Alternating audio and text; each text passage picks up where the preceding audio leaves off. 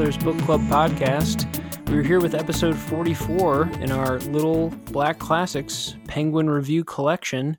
We are well past halfway now in the set of reviews we're doing for Penguin's Little Black Classics. Here with me today is our closest friend of the podcast. Officially, I think you're our podcast best friend, Amanda. That's you. Oh, yay. Yeah, congrats to you. You're now that's a title. We'll send you your papers. Those are coming over shortly. Yeah. Also, it could be Brothers Book Club and Bestie. It could be. We can just keep throwing B's in. The BB. Yeah. I did notice a couple episodes after we started this whole endeavor that if one day we were prestigious enough to get abbreviated by people, that technically we would be called the BBC, which I thought was kind of great.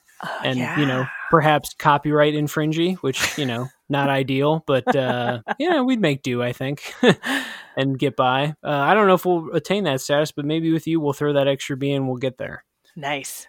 Yeah. Today's book we have chosen to read is one short story. So usually in this Penguin set, they throw in a couple of them, but today it's just one short story by a landmark author, and that is Fyodor Dostoyevsky. Had you ever encountered his writings before? No, I've wanted to. He's definitely on my list, so I was excited to read this story to see what his style's like. Excellent. Intriguingly, and I don't have a professional opinion, but I did read one of his longest works for a political literature class, and that is The Brothers Karamazov. And so I can at least weigh in and say my commentary is this is actually a pretty decent introduction to him. Like, actually, if you're a listener out there, and you've been, as Amanda stated, like waiting to get in, this is actually a pretty good early start or first start. We'll talk about why that is later in the review, but yeah, so actually I think that kind of fits for what you were looking for in a strange way. Let's dive right in. This is the short story we're reviewing. It is called The Meek One. Because Amanda found it on her own, I assume this is available online. Is that right? Yes. And it goes by several titles, apparently. It's because of translations. So there's The Meek One, and I think the one that I found on, I forgot what website it was, but it's called Gentle Creature, The Gentle Creature. Okay. Yeah. I could see that too. Both words, gentle or meek, kind of fit the content of what this story covered and the character, which we'll get into shortly. But yeah, no, that I could see that fitting. A lot of the Penguin works that we reviewed in this, 80 set collection have to be translated because they sampled a lot of world literature. Ryan and I did a little commentary on this with a couple things we've encountered, some Italian stuff. But for the most part, I haven't had to comment too much on translations, obviously, because I don't have the expertise to do any translation. So to me, it's always kind of like interesting to think about, but I feel like I come up short in terms of commentary because I don't know what to say. Sometimes a certain word pops out. I didn't notice anything in this, in my translation that felt anachronistic, to use a word. I don't know if that's the perfect word for what I'm thinking of, but there didn't seem to be anything super out of place. There was some repetition in there and some repetitiveness, but I'm assuming that was by design.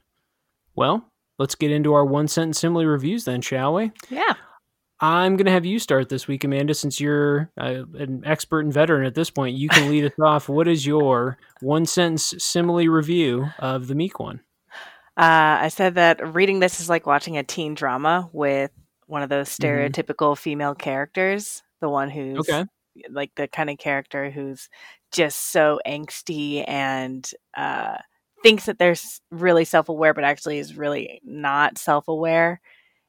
Specifically with the idea of like, oh, well, I shouldn't have to say what I want him to do. He should just know instinctively what he needs to do. Well, and should know by consumption of those same stereotypical dramas. Exactly. I have two thoughts on that review, which I think is pretty astute. The one immediate issue I'll take with it is, would you even call her a character? Yeah, right. She is literally in the story. So I guess I can't, in the most literal way, I cannot dispute that. But her lack of engagement in the story, I think, is partially the point. Of course, we'll talk a little bit about that broader stuff without, again, trying to avoid spoilers where relevant for reviews. But yeah, her depth as a character is very shallow. So that's my first thought. My other thought was the narration, I think, was designed in this way. Like, I think if you left this story with any other impression, it would be shocking. And I think it would be like, wow, he really, by designing and writing that story, really missed the mark then. But it did definitely feel that way. And you feel the frustrations of the narrator perceiving the character that way. And I think as a reader, you can feel those frustrations too. Yeah, I think in my analogy as well, for me, the female character is like in the movie, it's the female character, but in the book, or in the story rather, the narrator would be that stereotypical female character. Sure. In terms of those like stereotype traits, like as you describe them, we could ascribe that, I think, to both of them. I mean, frankly, they both seem to be failing to communicate in every possible way. So that's definitely true. My simile review is that I thought reading this was like listening to a thoughtful or insightful lecture by like a professor or just a teacher, but who has the really monotonous delivery. So it's just, there's things in there you're into, but you just can't get past that, or you struggle. I think also the inverse of that could be true too, or the opposite could be true, where you have this really great professor, really zany and fun, interesting person, and then they just spend the whole time going on a bunch of tangents and you don't come away with anything, but you felt like you were, I don't know, I guess modestly entertained or sort of intrigued by them. I think either of those could be true. It's just essentially where there's depth, or there's something interesting and you just miss that, or you want there to be more and you just don't think there's anything there. I think both feelings could be true. Yeah, I especially agree with the zany professor, because I think the energy from this story is very frantic. And when I think of a professor who goes off on a lot of tangents, it's usually somebody who's really excitable and really excited about the topic, but just can't keep a thought together, and just I agree. In the most literal way, the narration does feel that way. It kind of feels herky-jerky at times in the story. Let's move on to some connections then. What would a reader in 2020 connect to in this? I'm going to throw mine out right away, because if you, the listener, have listened to last week's review, this is the same thing, or rather 2 weeks ago. Sorry, we recorded a lot of these in advance like professionals, so I'm starting to get the weeks mixed up a little bit. The Yellow Wallpaper review that Amanda and I did together, though, the connection I had for that was just general issues around feminism. So we're in the Me Too movement, pretty broadly speaking, and there's a lot of questions being raised about progress or lack thereof. I think this book also covers a lot of those issues, though through an extremely different lens. Specifically, if you wanted to think about patterns of toxicity and male behavior, patriarchal behavior, if you want to apply that term to it, certain mindsets, those things come out in the story nearly on every page. And there's really only two major characters, and it's about a marriage, or kind of a failing marriage, and their relationship. So I think in terms of just relevancy, there's plenty of those moments. There's plenty of dynamics about marriage. I think culturally, quite obviously, a lot of these specifics don't hold up anymore. For example, he's 41 and she's 16. That would be illegal, I think, in most states, with some exceptions maybe. So there's some literal stuff that doesn't translate. Then again, the notion of like older men dating, preying on younger women is also not new and is relevant still. So there's certain technical things that aren't exactly the same, but I think there's a lot of relevance there. When I was thinking on the idea of there being a feminist slant to this, I hadn't even, when I approached the story, I wasn't thinking that there would be at all. So the focus, especially on her age and her innocence and how he wants to control her, I was surprised by that. I was like, oh, okay, so we could look at it in that way. Certainly. Yeah. What was your connection? I was focusing on the idea of the materialism versus spiritualism, specifically on the idea of like people saying, oh, there's a war on Christianity, there's a war on Christmas, and that kind of stuff, where people feel that their spirituality and the act of practicing their religion is under attack by uber liberals and stuff like that. So I thought that was something that people, if they wanted to go into this, they could kind of look at it from the perspective of somebody who's very much, Dostoevsky was very religious. Yeah, yeah. So I thought And that that was comes pretty through in his interesting. other writings too. Do you ever find, just societally, I guess culturally in the U.S. nowadays, last, I don't know, decade or so, the war on materialism here, is it lip service at this point? I always find it to be such a shallow. It's like everyone complains about Black Friday, but then everyone goes, I guess, in that sort of way. Yeah, I find that people have intentions and ideals and ideas, but they don't really follow through on anything and then complain about the lack of action on other people's parts. Yeah, and I Yeah. there's certain ways in I would say more micro. I guess some of this is macro though, but there's some micro ways this shows up. I think of Amazon subscriptions as one of them. It's something that a lot of people I think would like to break off the Amazon like monolith and how much kind of power they've accrued. But Mm-hmm. so many people still have their subscriptions going, and myself included, for various reasons, whether it's now because they just have good TV there. It's like, oh, I want to see the good stories they make and pay for, um, versus like, or not versus, but in addition to cheap delivery, free stuff, so Right. I do agree that it's something we should all be cognizant of and should think more about our consumerism and materialism. Then again, it does feel like one of those topics that is just lip service, which is a Mm-hmm. shame to say, but more can be done, I suppose. Yeah, and even Dostoevsky saw this coming from Sure. what year was this? Like late 1800s, was it? Yeah, 1800s. Yeah, Yeah. yeah. No, yeah, definitely relevant. Let's get into some specifics then and talk about our quotes for this book. I'll start with one this week. I don't mind kicking things off here, getting into the text. Yeah. I'm going to start with one. I'm going to start with a more positive one, I think, because I have some mixed quotes in here, some things that I liked and didn't. I've got a quote from 14 I'll read first, and says, I was pleased too by various thoughts, for example, that I was 41 years old and that she was 16. That fascinated me, this sense of inequality. It was very sweet, very sweet. There's a lot in that quote that I think sets up the story well, stylistically, content wise, thematically, whatever. Like the Mm-hmm. conflict and dynamic of the novel, it felt like that to me at times. Yeah, I, it's I pretty don't know. This dense. one, yeah, this one dragged a bit for me. But of the short story, rather, is clearly stated there. It's about this main character narrator who wants to kind of like dominate or possess, literally, not literally, this young girl that he marries. And so that's basically the dynamic there.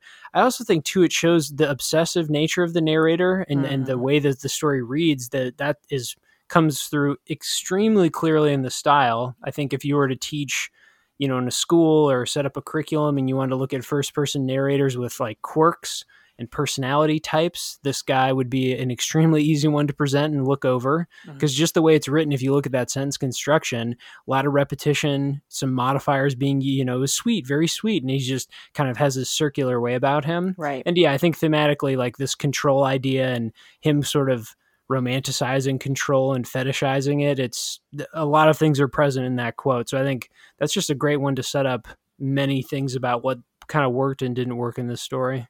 Yeah, I think that's a great quote. What do you got for me? Set us up with a good one. If you have a good one. If you don't, then set us up with a bad one. So that quote that you just gave us, it reminded me a Mhm. little bit of The Sorrows of Young Werther by Goethe, Yeah, which is not surprising because he mentions Goethe several times, he specifically does. Faust. But I, Weirdly connected. yeah, and I was reading up on it, and apparently Goethe was like one of his top 5 authors of all time that Okay. he would recommend to people. Hmm. So, but that quote in particular, the idea of like the obsession, and so what I'm going to pull out is where I see a stylistic similarity to Werther. Okay. So, of course, I did not speak of it directly, or it would have appeared that I was apologizing, and I, so to speak, worked it through with pride. I almost spoke without words, and I am masterly at speaking without words. So here, just like in The Sorrows of Young Werther, that we had done the podcast on like a couple months ago, I guess. I don't know. Yeah, it feels like, well, to be fair, if you're listening to this in any point in the future, we're recording during the coronavirus quarantine times. So time is just fucked. Who knows how long it was ago? Yeah. I don't know. It was it. You said I think it was like maybe 2 or 3 weeks ago, but I mean, man, who knows? Who cares? It was a while ago. You can It find was a it in the while ago. podcast feed. Be generous to us. You know, we're not fact checking our own stuff at this point. We're just here to read and discuss literature to the best of our abilities in a passionate manner. That's it. And that's it. Anyway, yeah. Sorry, keep going. But so the reason that it reminded me of Werther was in Werther as well. The idea we talked about his madness and how there were signs of his madness at the beginning, which was the play with opposites.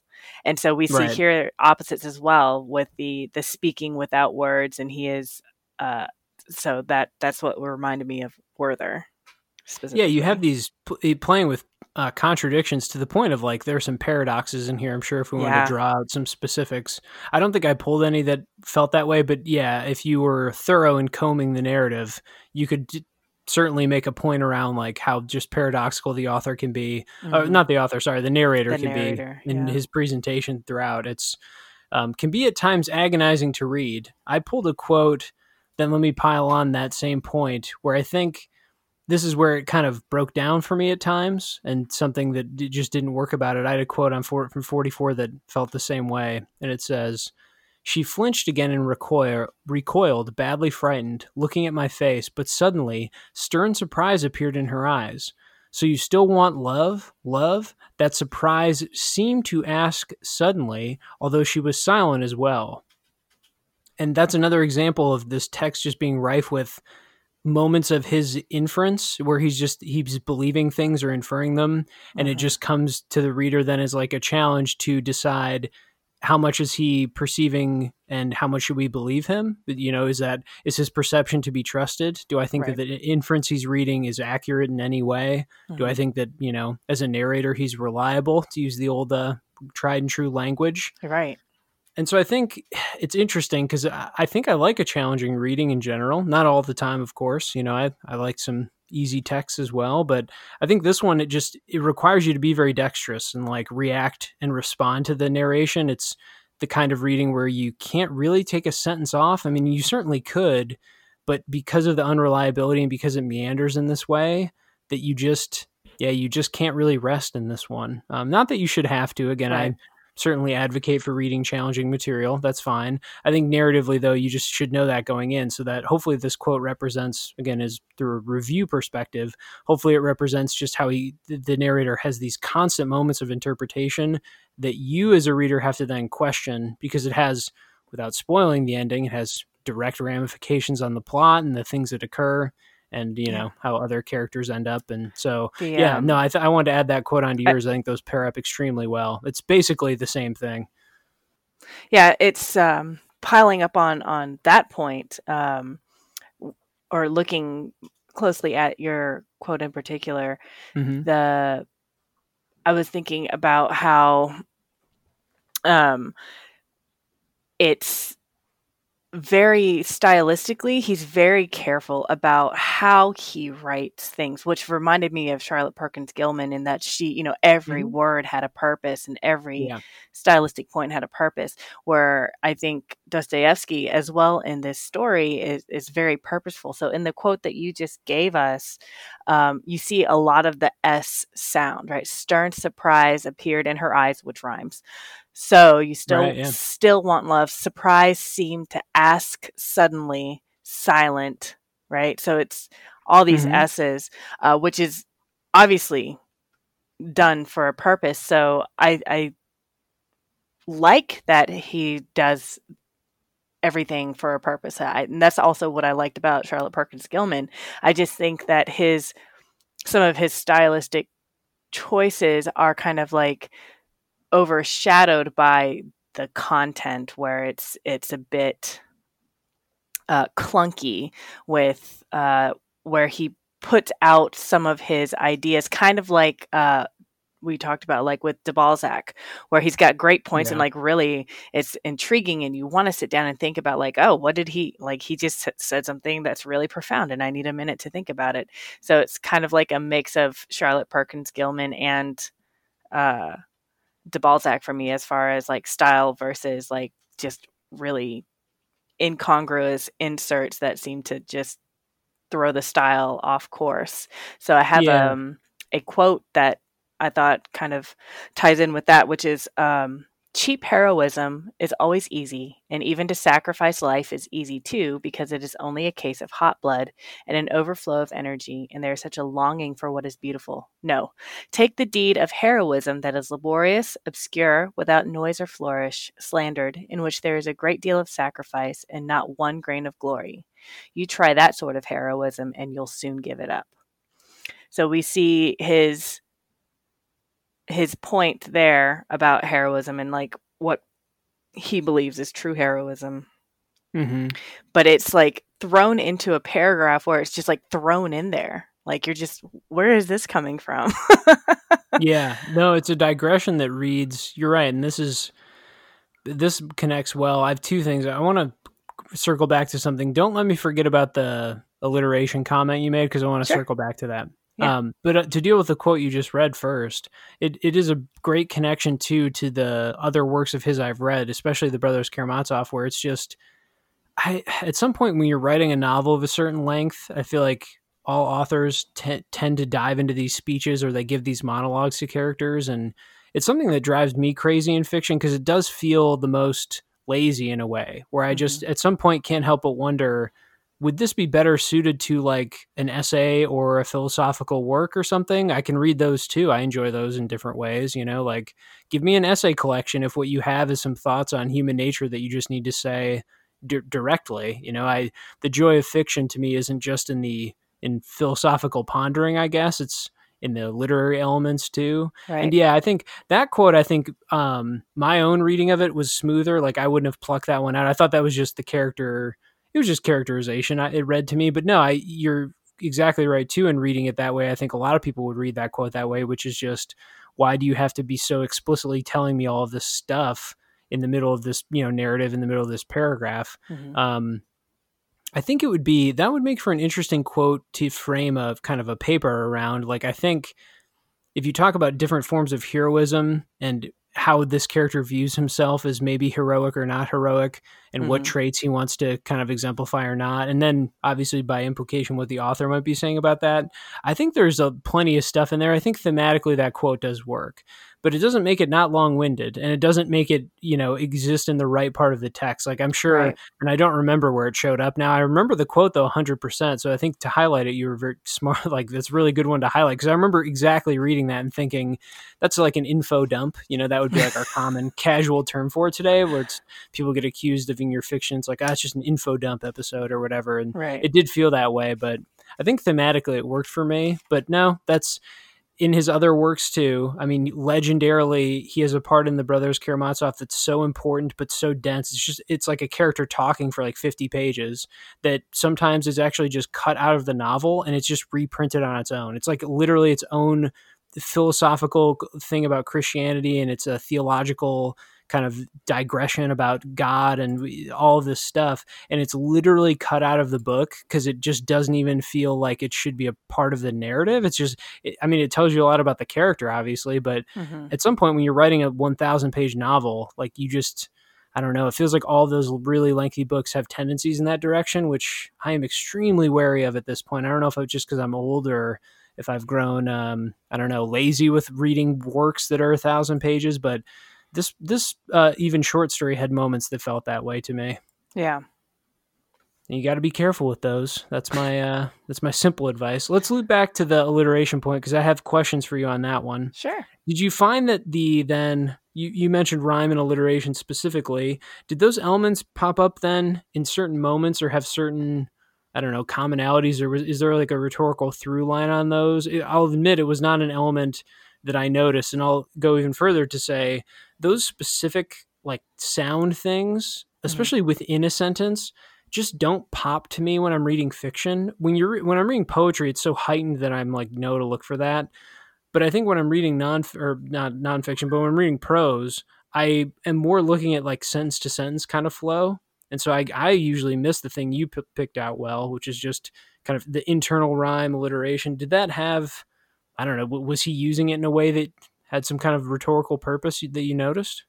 I think that so with the repetition of the S sound specifically, that calls to mind the sound of a snake, right? When we associate snakes with evil, so it's the the warning signs of something evil almost Yeah. is what came to my mind when I read that.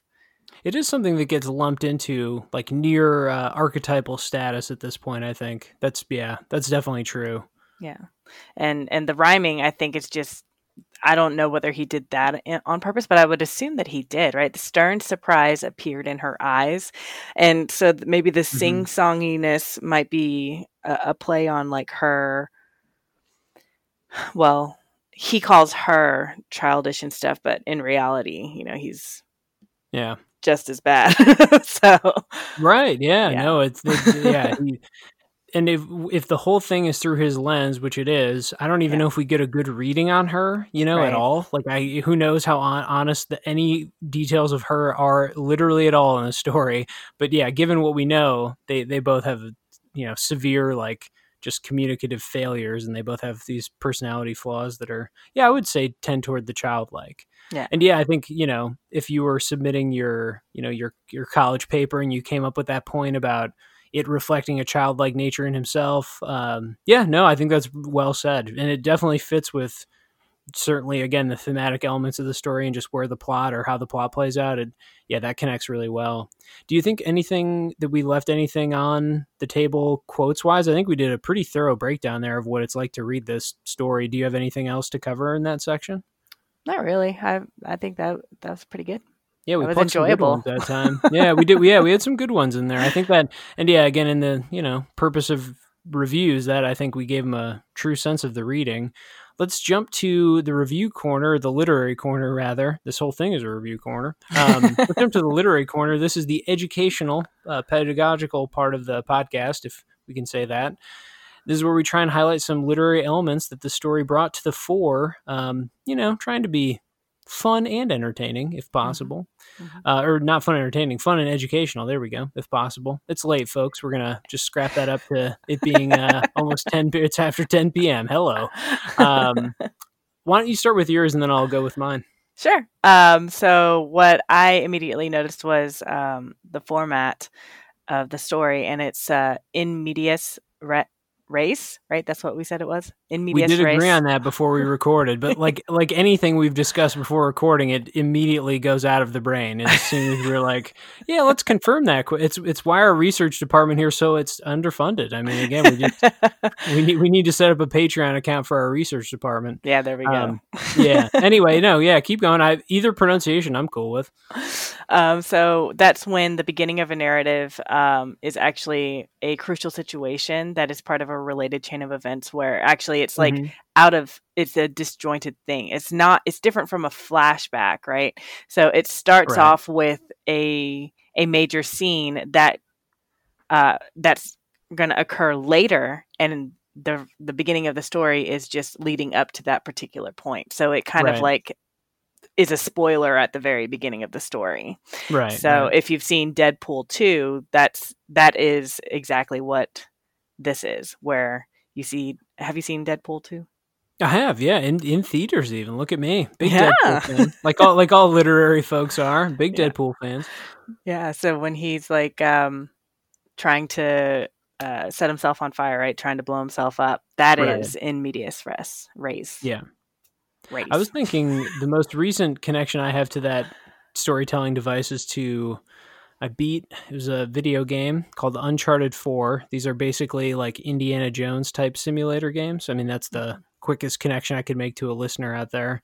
They're like action games. You play a adventurer guy, archaeologist type.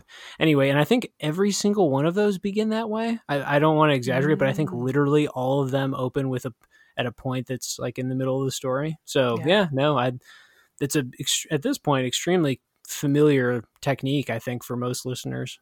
Yeah, and I was just wondering, when I was thinking about it, like with this format, why would he specifically do that? Is it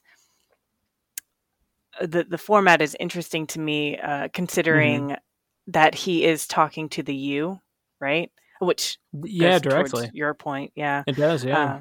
But why would he choose to open up the story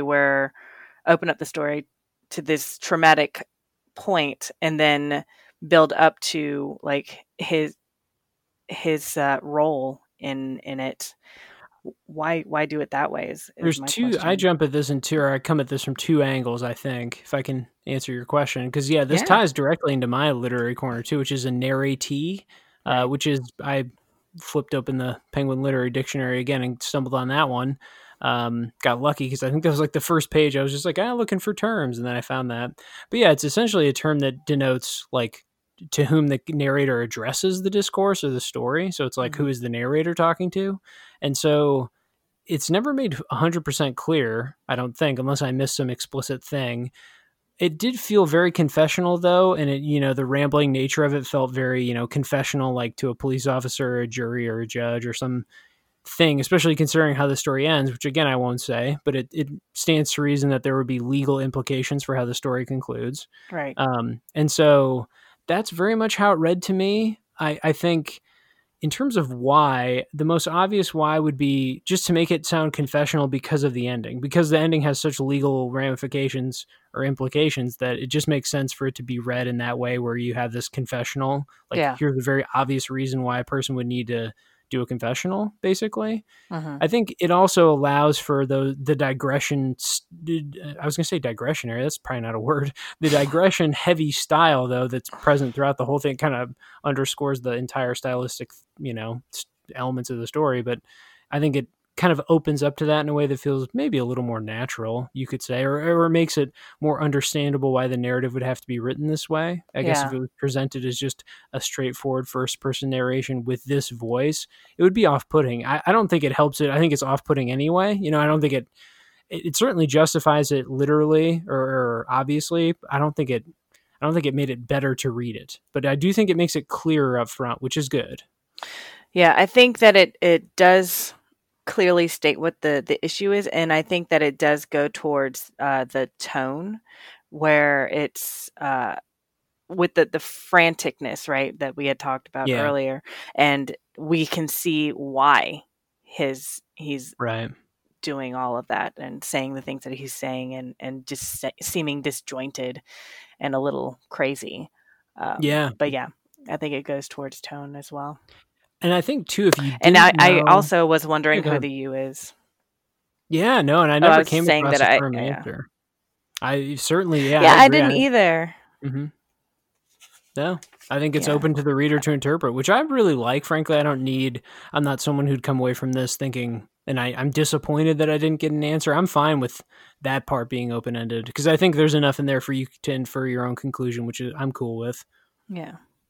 Yeah, the only thing that cuz I was trying to think about like, oh, who's this in particular? Like is it also like where it's a letter almost, right? Or is it like in Hmm. person or what's going on? But the only reference point that I could find was at the very beginning when he says gentlemen. So it's several Right. people and it's men. So I was Yep. thinking must be maybe jury or policeman or some form of authority. Yeah, completely. Yeah, I read it just the same way, and that's the best evidence for it. I think that you just plucked too. I forgot about that quote, but I at some point must have processed it to think the way I did. Yeah, no, that's a great quote too. I think that's the best evidence we got. Yeah. Let's move to reviews then, because I think we've again done a pretty good stylistic breakdown of this one. Before we hit our final ratings, let's do the Russell French in memoriam. So, what's good about it segment? This is when we celebrate at least one thing from the text. This is in honor of all those early Penguin classics that I bashed. I don't know about bash, but did not love. So, what was one good thing? I'll start with this one since I made you do the other one. Yeah. We've talked a lot about the narrative and the style, the voice of the narrator. A lot of the outbursts are kind of thrilling. I did enjoy the kind of dynamic nature of the character. Maybe not all of the time, and it has some non sequiturs that just make it kind of logically hard to read at times, where you think, are we still talking about the same event, or is it just, in terms of just clear plotting, you can't help but wonder, like, is he referring to the same characteristic or a different motivation now? And just kind of jumps around. If you're unbothered by an eccentric character and an eccentric character jumping around and sort of having digressions, then you might actually really love this. It kind of comes off as kind of, I'm going to say, fun and playful.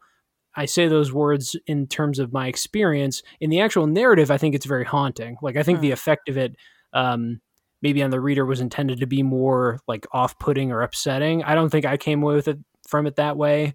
I also think I'm pretty disconnected from a Russian story from the 1800s, so I could see why I read it fun and playful as like kind of interesting, whereas, you know, I could see the author having written this thinking like, man, people will be disturbed by this clearly upset character, and I think either interpretation is pretty valid. So I did enjoy that at times. Yeah, I think that's a good point, that perhaps his purpose was to make people uncomfortable, because it's very much a psychological story. Mm-hmm, yeah. So yeah, I agree with that. According to the back cover of the Penguin printed volume, it was based on a St. Petersburg news report. And so, you know, I'm sure when it was published or when he wrote it, he had some, you know, specific ideas he wanted to get across, or kind of news related content he wanted to cover. So I bet, you know, there were certain intentionality in that direction. Mm-hmm. Let's go ahead and rate this one. This, again, was a short story by Dostoyevsky called The Meek One, or I guess you said The Gentle One earlier, depending on translation. Mm-hmm. What's your review or rating for this one, Amanda? I gave it a 2. Sure. So I think that it's thoughtful stylistically, and it's very purposeful, and he definitely has things that he wants to say. But I would say that sometimes his ideas are a bit too disjointed, and I don't know whether that's from the translation or if that was purposefully done because the character is suffering from a traumatic event. But right. It can be a bit off-putting in that way, and there's a lot of ideas that he puts into his writing, but they're just done almost like in quick succession, so that there's no time to just kind of like soak in an idea before encountering a new one. So it can be a little bit overwhelming and dense in that way. But I would say that if you're interested in psychology, and interested in seeing somebody's perspective on what happens to the mind and stuff like that in traumatic experiences, I think that you would enjoy reading this. I wrote down for myself an extremely non-committal review rating, which is like, I literally wrote down, make it a 1 or 2 and decide after the pod. And our discussion is always so illuminating that I think it helped. I think it's a 1 for me, though. I will say this. So for us, to clarify, as I usually try to, 1 means don't read this, pass. 2 means perhaps read it. You know, if you're intrigued by the discussion we had, go ahead and seek it out. I'm sure you might enjoy it. And then a 3 means definitely read this no matter what. It's great, excellent, whatever. I think it's funny, as we were talking, I think I would have made great work of this, again, in a college type setting where it's like, write a paper about this, and I remember this about the brothers Karamazov as well, where in the class and how the class was shaped, and, you know, the professor had a lot of control. We read a lot of supplemental materials and criticism.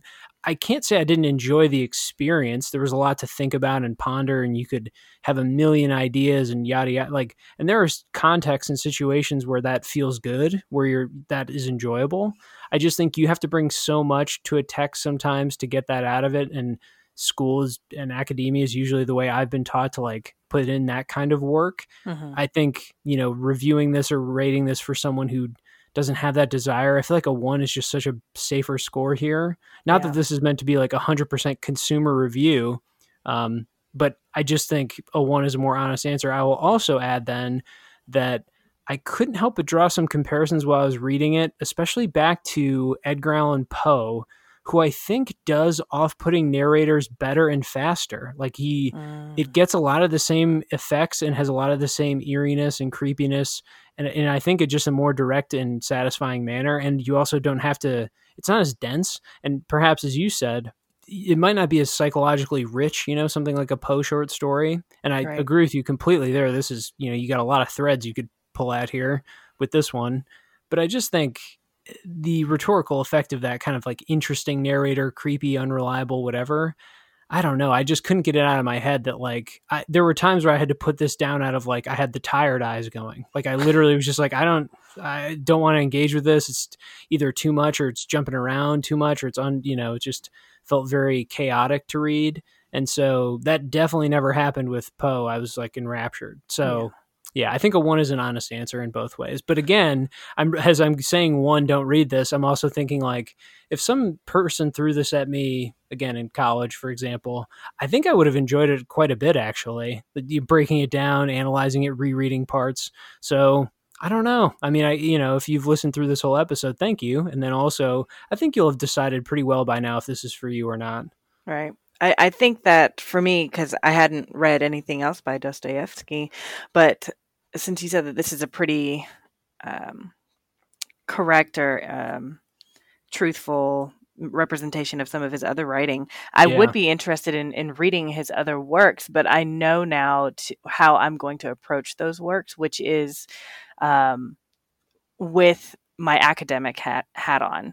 So I'm not, it's not going to be one of those pleasure reads. It's going to be one of those reads where I know that I'm going to have to put the book down. I know that I'm going to be taking notes for myself and stuff like that. So I think this is a good way if you do want to read Dostoyevsky, one of his other novels, then this would get you in the mindset of like how to read Dostoyevsky. I completely agree. Yeah, that's, I think, coming away from it. And if the listener takes nothing else away from this, it would be, this is actually a decent sampling, honestly. The narrators and characters in that, in the Brothers Karamazov, for example, very similar tone, just similar writing style to them, wild, zany, unpredictable, et cetera, all the words we've used. I think this is a extremely accurate sampling from my, again, somewhat limited knowledge. And like, I had to read excerpts from Crime and Punishment, and in my recollection, again, it's the narrator in that feels extremely similar to me. Like coming away from this, I felt like it, and props to Penguin, I guess, like they chose a very representative sample, which I think for a lot of these little classics, it's kind of what we're looking for. If nothing else, it's like, give me just give me a taste of what could be out there. Right.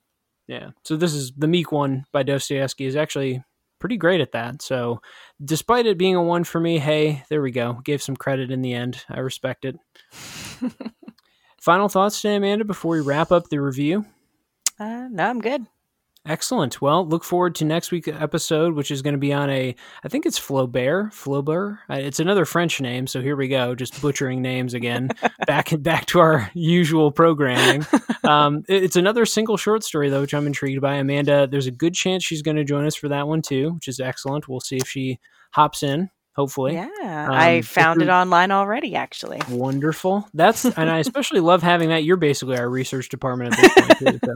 So credit and props to you. Thank you for finding that. We'll be back with that. And then I think Amanda and I teased this on the Yellow Wallpaper episode. We might be doing a book club, which is like a deep dive episode on a Charlotte Perkins Gilman novel, Herland. I have not begun that, to be honest, but if we do it, it'll be in the next couple weeks. And so keep an eye on the feed for that.